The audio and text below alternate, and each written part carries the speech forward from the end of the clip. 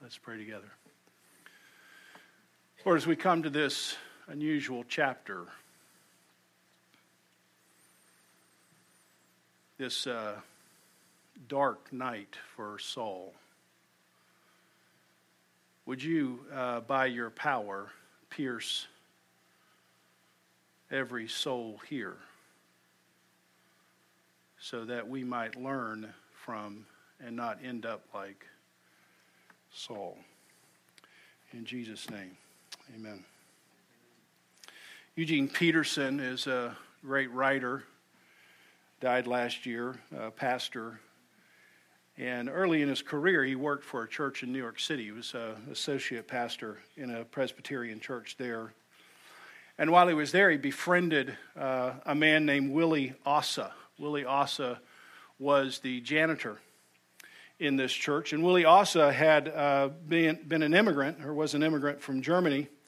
And he had personally experienced some hardships from the church in Germany because they had caved to the pressure of Hitler while he was in power. And his own pastor actually became part of the Nazi party. So Willie fled to America. He landed in New York City. And even though he was bitter with the church, he found himself working as a janitor. And so one day, as Peterson was trying to befriend Willie, he found out that Willie was actually an accomplished painter. So they began to have this conversation about it and said, well, what kind of things do you paint? Well, I mostly paint portraits. So Peterson, in an effort to try to, find a way to have a conversation, said, well, how would you like to do my portrait? And so Willie agreed to it and just said, hey, we'll meet 5 or 6 times or however long it takes to do the sitting and do the portrait, but you have to agree not to see it until I'm finished. And so Peterson agreed, and they sat for several weeks. And one day, while Peterson was sitting there, Willie's wife came in. And she came in behind Willie and could see the portrait, and as soon as she saw it, she said in German, "Krank," which means sick. He looks sick. Why did you paint him to look so sick? A few weeks later, finally finished the painting. He turned it on to Eugene Peterson, and he had a gaunt face. He had a grim expression. He had sort of cold, distant eyes. And he was looking at it. Willie told Peterson, he said, I've wanted to paint a portrait of you because I had been in German churches where the love and the priority of God got squeezed out of people, and I wanted to show you what you would look like if the love and priority of God got squeezed out of your soul. Now imagine, as a pastor, having that hanging in your office. Imagine if it was a picture of you. What does your soul look like today? I mean, if you could have somebody that would paint it, we could all see what we look like, but what would the painting be of our soul? What if you had a painting of your soul and what it looked like if the love and priority of God had gotten squeezed out of it and it was hanging in your hallway and you went by it every day on your way to work or every day on your way to school? It would be this haunting reminder to make sure that God stayed as a priority, because you wouldn't want to ever end up looking like this picture. Sadly, today in chapter 28, we have a portrait of a man whose love and priority of God had gotten squeezed out of him. And it's not a pretty picture. It's a picture of a sick man. And what happened with Saul is the love and priority of God that he had at one point got squeezed out. And what we learn is that now Saul, the love and priority for Saul is Saul. He's the main feature in the film of Saul's life. Everything revolves around Saul. At the center of his universe is Saul. And so we will look at this, but before we get to chapter 28, let's make sure we understand the background to Saul's story. Saul was made the first king of Israel, and he showed some early signs of success. But by the time we get to chapter 15, we find out that Saul really is for Saul. If you can remember back at that point, Saul was told by Samuel, which is by God, to go and kill the Amalekites. The Amalekites had always been enemies of Israel. They had harmed Israel in many ways. They were brutal to themselves and other people, and God had waited hundreds of years to punish the Amalekites, and he said, finally, this is it, Saul, I want you to go destroy the Amalekites. And I don't want you to bring anything back. They might have some things that look valuable, but it's like I don't want any of their mark to be on my people. And so Saul obediently goes to war. He obediently destroys most of the Amalekites. But towards the end of the battle, he thinks, well, some pretty valuable stuff over here. I mean, some stuff I can use, some stuff we can use. And I'm sure God won't mind if we just take some of these valuables. So Saul foolishly believed that it was okay to obey God halfway. What do you say as a parent? What's halfway obedience? What is that called? Disobedience, right? Halfway obedience is disobedience. But Saul in his mind, and maybe you can appreciate this, is that he thought, well, I did some of the good things. I went to war. I put these people in their place. But, I mean, is God really going to care? Is he even really going to notice? I mean, I've gotten some sheep and some goats and, a few things. What's the big deal? Turns out it's a pretty big deal. But as soon as you start down the path of halfway obedience in your soul, it starts to look grim. You start losing that portrait of somebody who's got God as their priority. And we see Samuel comes to Saul in chapter 15. Why did you not obey the Lord? Why did you pounce on the plunder and do evil in the eyes of the Lord? Did you not understand, Saul, to obey is better than sacrifice? I wonder if that's ever in your head.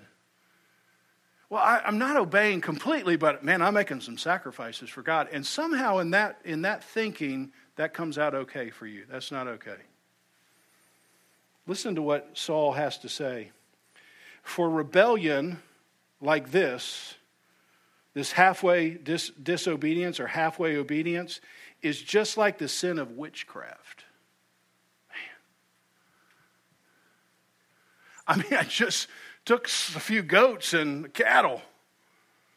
I mean, that's not like witchcraft, is it? Yeah, it's like witchcraft. I wonder for you if you've ever thought, well, that's just kind of a small thing. It's not like I do witchcraft. Maybe it is. Maybe it is like that. Some little disobedience, God can see the trajectory of for Saul's soul. And he goes on to say, sadly, you have rejected the word of the Lord, and the Lord has rejected you. And Samuel turned to leave, and Saul caught a hold of the hem of Samuel's robe, which is why I think he recognizes Samuel in this vision. In 28, he tore it. He says, the Lord has torn the kingdom out of your hand today. So Saul replaced the priority and love of God for the priority and love of himself. And this painting gets to get started in chapter 15. And one of the things that you notice, one of the characteristics in this painting, in this portrait for Saul, is you would look at a man driven now by fear. Chapter 15, Saul is afraid of the people that he's leading. Chapter 17, Saul is afraid of Goliath. Chapter 18, Saul is afraid of David. Chapter 28, we see Saul is afraid of the Philistines. And in verse 20 of chapter 28, Saul is afraid of his own death. So when the Spirit of the Lord departs from Saul, it's replaced by fear, self-centered paranoia, which is really amazing for this man, Saul. He's a military general. He's been to battles. He's a head taller than everybody in the crowd. This is a man's man. And yet his portrait says something different. Inside, he's driven by fear. And he's afraid because the Lord has stopped listening to him. Look at verse 6. And when Saul inquired of the Lord did not answer him. Verse 15, Saul talks to Samuel and he says, I'm in great distress, for the Philistines are warring against me, and God has turned away from me and answers me no more. What a sad moment. You can go back and look for yourself, but in 1 Samuel chapter 8, this is exactly what Samuel said would happen. The people wanted a king in their own image, and Samuel saying, don't get a king, just follow after the Lord. And they say, no, we want a king. We have to have a king. And Samuel says, when you have a king, he's going to take. That's going to be one of the characteristics of the king. He's not going to give you stuff. He's going to take things from you. And there will come a day when you call on the Lord and he will not answer. And now Saul, he's eating this bitter fruit from many years ago.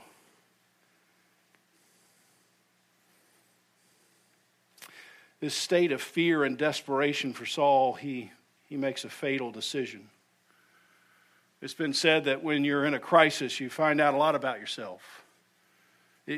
When you're in a crisis, you see what is your default setting of your heart. You know, that you're under pressure and you just have to naturally react, and you find out, well, what is the natural reaction when you're under pressure? And we find out for Saul, his natural reaction is to save himself. It's very different than David, who's been called a man after God's own heart.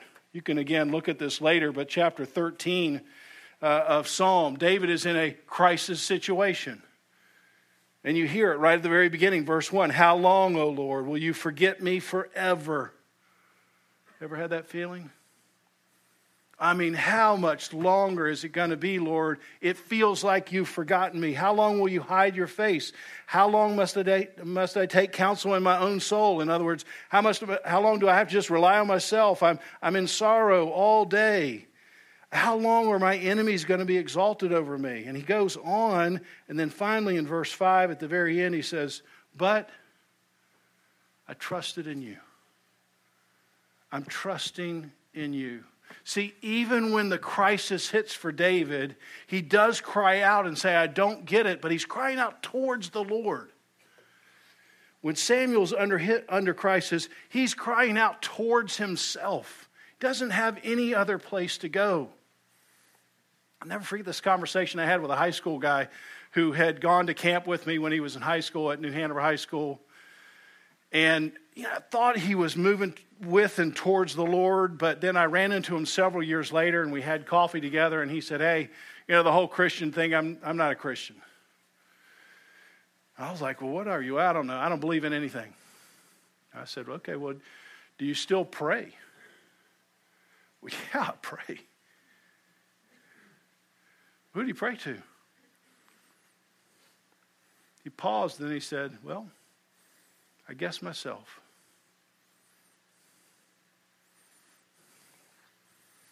When the love of God gets squeezed out, when the priority of God gets squeezed out, it gets replaced. It gets replaced with himself. And so Saul, in his desperation, you see he's for himself. And you see it because he goes to this medium or witch or necromancer, this person who calls people from the dead. Now, when you get to verses 8 through 19, this is one of the most unusual passages in all the Bible. And when you read through it and then you read through several commentaries like I did this week, you actually end up with the same number of questions of when you started. Because nobody's really sure what all this means and exactly what's happening. But I want to just go kind of comb through this, and we'll pick up a few important strands here. First of all, let's reread 8, 9, and 10. So Saul disguised himself. He put on garments. 2 other men go with him, and they go to this woman at night, and he looks at this woman and says, divine for me a spirit by which you're going to bring up from the dead whoever I name to you. And the woman then says, well, I don't know if you know Saul. Of course, that's funny because Saul's sitting there. He's cut off all the mediums and the necromancers from the dead. It seems like you're trying to set a trap for me. You're trying to trick me. No, Saul says, I swear by the Lord, no punishment will come to you. It's like we're at the very last moment of a train wreck. And these last 3 verses are the last few warning signs. You know, you get to the train track, the arms come down, the lights go off, the bells start ringing to say, you know, in every way, you got to stop because you're going to have a head-on collision with the train. And all these are coming down, and Saul blows through each one. Verse 8, first of all, he disguises himself and he comes at night. Anytime you're hiding, anytime you're doing something where you hope nobody else knows it, you're in danger. You know this. This is not rocket science. You don't have to be a Christian to know this. Just any time you're hiding, any time you hope, I hope nobody else sees me here, you should just know my soul is in danger. First warning sign. Verse 8, very interesting. The woman knows the law, and she actually repeats back to Saul, even though she doesn't realize it's Saul at this point. She repeats back the law, Deuteronomy 18. Let no one be found among you who practices sorcery, engages in witchcraft, or consults the dead. So Saul had laid down a law, a correct law, and now some years later, he's not following that. Anytime you make excuses for behavior that you previously wouldn't have ever done before, you're in danger. The 55-year-old Paul Phillips looks back and says, you know, the 35-year-old Paul Phillips never would have done that. I'm in danger. Saul misses that. And here's what I can't believe, verse 10. He actually looks at the woman who's a witch and swears by the Lord's name. And notice in your book, in your Bible, it's capital L-O-R-D. That's Yahweh. He uses Yahweh's personal name. By Yahweh's life, no harm is. I mean, I just don't understand how he can miss this coming out of his own mouth. And so what you see just in these few verses is a very ugly portrait. Someone who was previously connected to God, he's gotten so far away. How do you get that far away? I would suggest a couple of things. One, you and I severely underestimate the power of sin. You're so close to God at some point, but then you get so far away. And at least one of the reasons is you severely underestimate the power of sin, and you severely overestimate your own power. Several years ago, Billy Graham was doing a talk show with Larry King. And Larry King asked Graham, hey, are you ever tempted? I mean, your team, they're always on the road, your evangelistic crew. You guys feel temptation, Billy? And then Billy told Graham a story about 2 of his associates that were setting up for a crusade in Paris. And these 2 men were by themselves. They were out one night in Paris after dinner, and lights came on, and they could just feel the nighttime attractions of Paris. So they moved back towards their hotel, and then the next day they get up and they have breakfast with Billy and each other. And one of the men says, Billy, I want you to know I could feel the temptations getting so intense in my heart last night. I just want to be accountable to you. So I want you to know I used the room key, back then the hard room key, to lock myself in from the inside, and I threw my key out the window. Now, if you think that's crazy, you've severely underestimated the power of sin. And you've severely overestimated your power to fight against it. See, this is a smart man. He can see the signals coming down. He sees them coming, saying, hey, I got to take some action. I got to do something now, because if I don't do something now, I'm going to have a head-on collision with the train. And so in what seems like a crazy but great move, he throws his key out the window. And I just wonder if there's something in your life now, you need to throw the key out the window. You need to throw your computer or your phone out the window. Oh, I mean, you can't live without a phone. Yeah, you know you can. Is there something you're tolerating to say, well, it's no big deal. I mean, doing a lot of good things. Do you feel this story running through your soul? If we're starting to paint a portrait right now of you or me, what would it look like? Now, we're going to talk more about this in a couple of weeks when we get to the end of the story, but a couple of things that you're supposed to notice as you read through, because this is one whole story, not just individualized sermons, is you're supposed to see a contrast between David and Saul happening here. And you're also supposed to see Saul changing, especially turning at 15, turning away from the Lord. And Saul, he ends up turning into, obviously not literally, but he ends up turning into the serpent, which is why in the last chapter he gets his head cut off. But I want you to notice a few scales here that come upon Saul, verse 9 and 10. Just think with me. Verse 9, a woman is telling Saul the law. She's saying, I hear what you're saying, Saul, but it's not right for me to do this. It's against God's word. Now, where should you be thinking right now? Where did a conversation happen like this before? Saul's response, as the Lord lives, no punishment will come to you. You hear Genesis 3 there? Saul's turned into the serpent. The woman is trying to say, no, what's right is this. And he's saying, surely you're not going to die. This is the exact same thing. And what's important about this is evil has a way of repeating itself. It doesn't have a way of repeating itself just through the Bible. It has a way of repeating itself into our lives. Tell me if you're familiar with these conversations that come to my head. Come on, Paul. No punishment's going to come to you.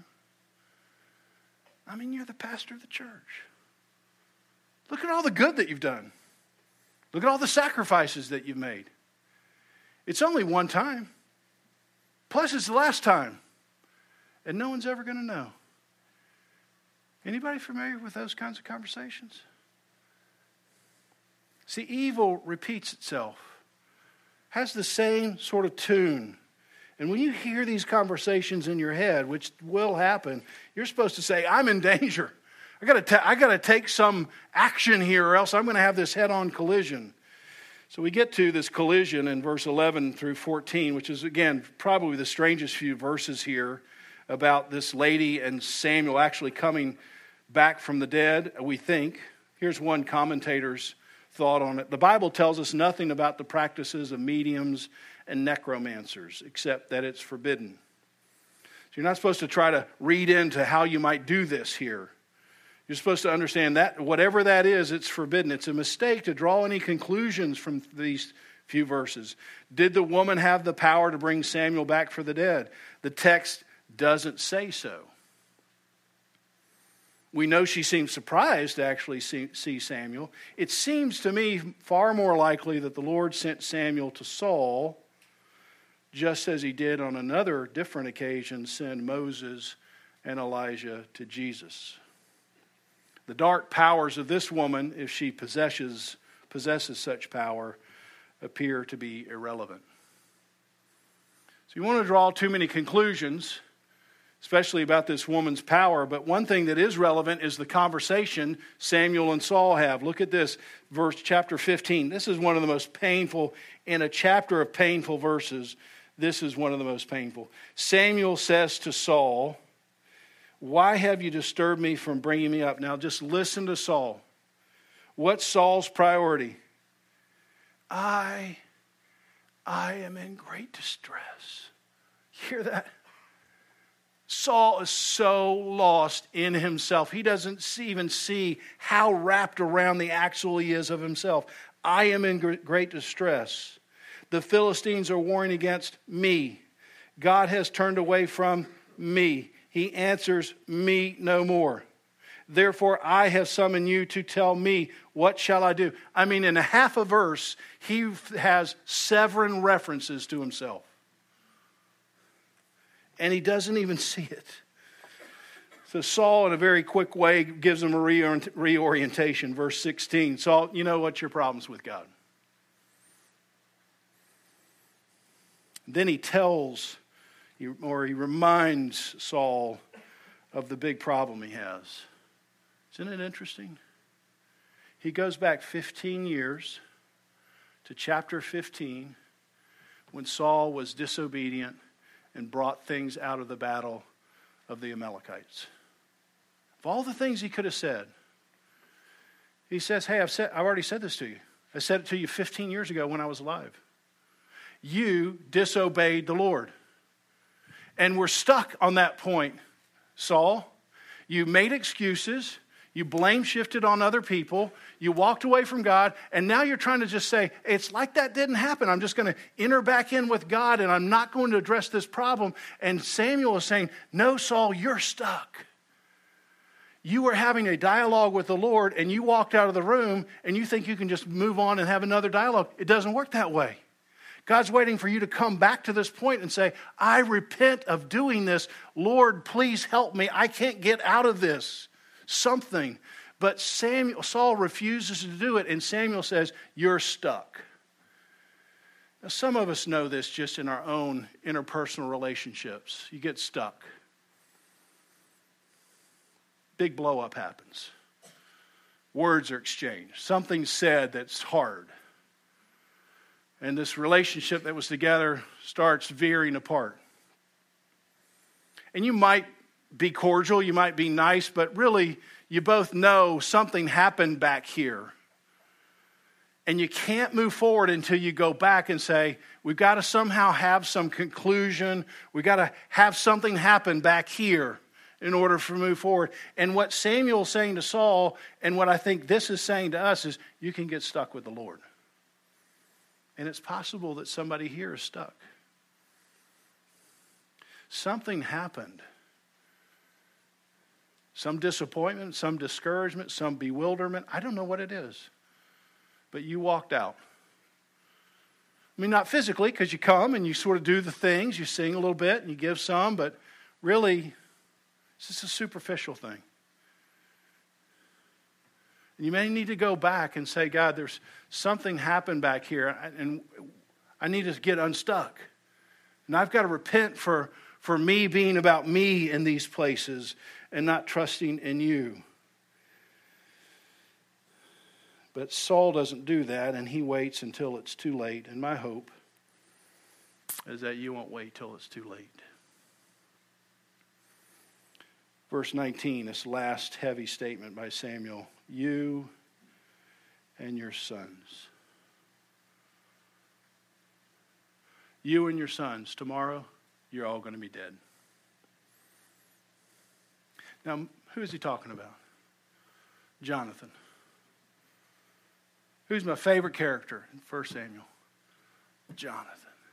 This guy, he's the best. He's the bravest. He's the one who's trusting the Lord. He's the one who's getting out of the fear of Saul's cave. He's the one who's by David's side. He's the one who's saying, David, when you become the king, even though I should be the king, I'm going to be your right-hand man. I'm going to be your armor bearer. I mean, there's everything great about Jonathan, but Jonathan's going down. And when I'm reading this week in my study, door closed, I go, dang it. Please hear me. Your sin can bring down other good people, especially your family. Jonathan is not in any way responsible for this activity, but this one man's activity brings down his whole family, brings down an empire, could bring down a nation. And you and me, when you think foolishly, this isn't hurting anybody. Nothing could be more foolish. You could bring down your whole family. You could bring down a whole church. You could bring down a whole business. This is what Saul's doing. He's bringing down his family because Saul is for Saul. Very odd ending to the story. The story is very odd. Ends with this weird meal. Saul, in so much distress, he can't even get off the floor. It's understandable. He found out he's going to die tomorrow, so is his family. And this woman, who's a witch, comes by and says, look, let me cook a meal for you at least. And so he agrees, and then they eat, verse 25, and just this last phrase, and then they went away, and it was night. Yeah, it was night. It wasn't just nighttime. It's too late for Saul. He's got a dark soul. He misses all the warning signs. He's devastated that he's going to die. He's not devastated that he's disobedient. And if you took time to really ponder this last meal, you would make a connection to another Last Supper. Judas. Man, so close to Jesus. Think about the things he got to witness firsthand. Think about the things he got to do. And he's sitting in this little private dinner table, and he's one of the ones who seems so close, but like Saul, he's so far away. John chapter 13, verse 30. As soon as Judas had taken the bread, he went out, and it was night. Yep. It's too late for Judas. It was too late for Saul. I don't want it to be too late for you. That's why some of you are here this morning. It's not an evangelistic sermon. If you're here and you don't know the Lord, there's a better sermon for you to hear. It's for people who think they're on the inside. People who think they're sitting at the dinner table. But there's now some place that you're halfway obeying. And you know you're in danger now. And maybe it seems like a little thing right now, but 15 years later, you'd be doing things you never thought you would have done 15 years ago. You're on that track unless you stop. Maybe you've severely underestimated the strength of sin. Maybe you've severely overestimated your own power and strength. And if you don't get a different estimation, you're on your way in a collision course. And maybe you're stuck. You could be stuck with God for a week. You could be stuck for 50 years. And just now is the time to get unstuck. To go back and say, God, it didn't turn out my way, and I've been angry at you for 40 years, which has made me God. And I'm repenting of that. You know, Saul's not the only one who gets stuck. Saul's not the only one who's so close to God and then drifts away. David, a man after God's own heart. In a brief moment, David is for David. What makes a difference for David is how he responds to the Lord. And I want to close just by reading a couple of verses and giving you maybe 30 seconds just to sit quietly and you wrestle together with whatever God has put on your mind. Psalm 51. David cries out, "Create in me a clean heart, O God. Renew a right spirit within me. Don't cast me away from your presence. Don't take your Holy Spirit from me. Restore to me the joy of your salvation. And uphold me with a willing spirit." Let's pray.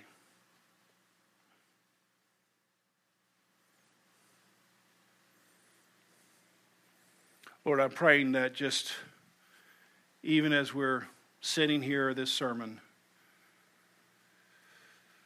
some of our portraits are changing from fear to faith, changing from something grim to something joyful, because you've intersected our lives with this dark moment in Saul's life, and we don't want to end up like Saul. We don't want to end up until our soul is in the dark and it's too late to turn around. Lord, we're so grateful that even on the night of your betrayal, you are telling these disciples, it's not too late because of grace. Because you are going to live in darkness. You're going to give your blood and you're going to give your body. And you're going to live through the darkness of the tomb and come out so that we might live in the light. Would you take these common elements and minister to the souls of your people, I pray in Jesus' name. Amen. If you're a believer, somebody who wants to, struggling towards walking with Jesus, I pray that you'd come and remember the grace of God. If you're living for yourself or something or someone else, just stay and think about where that's leading you to. Ushers will come and music will come on. You come when they meet you. The heavy sermon. It's not a good Mother's Day sermon. But it's necessary, critical for your soul. Hebrews 13:17 says that the elders, the pastors of the church have to give an account for your soul. I don't want you to end up like Saul. I don't want you to be so close, but then something happens and you just begin to drift away, and then you get so hard it's just too late.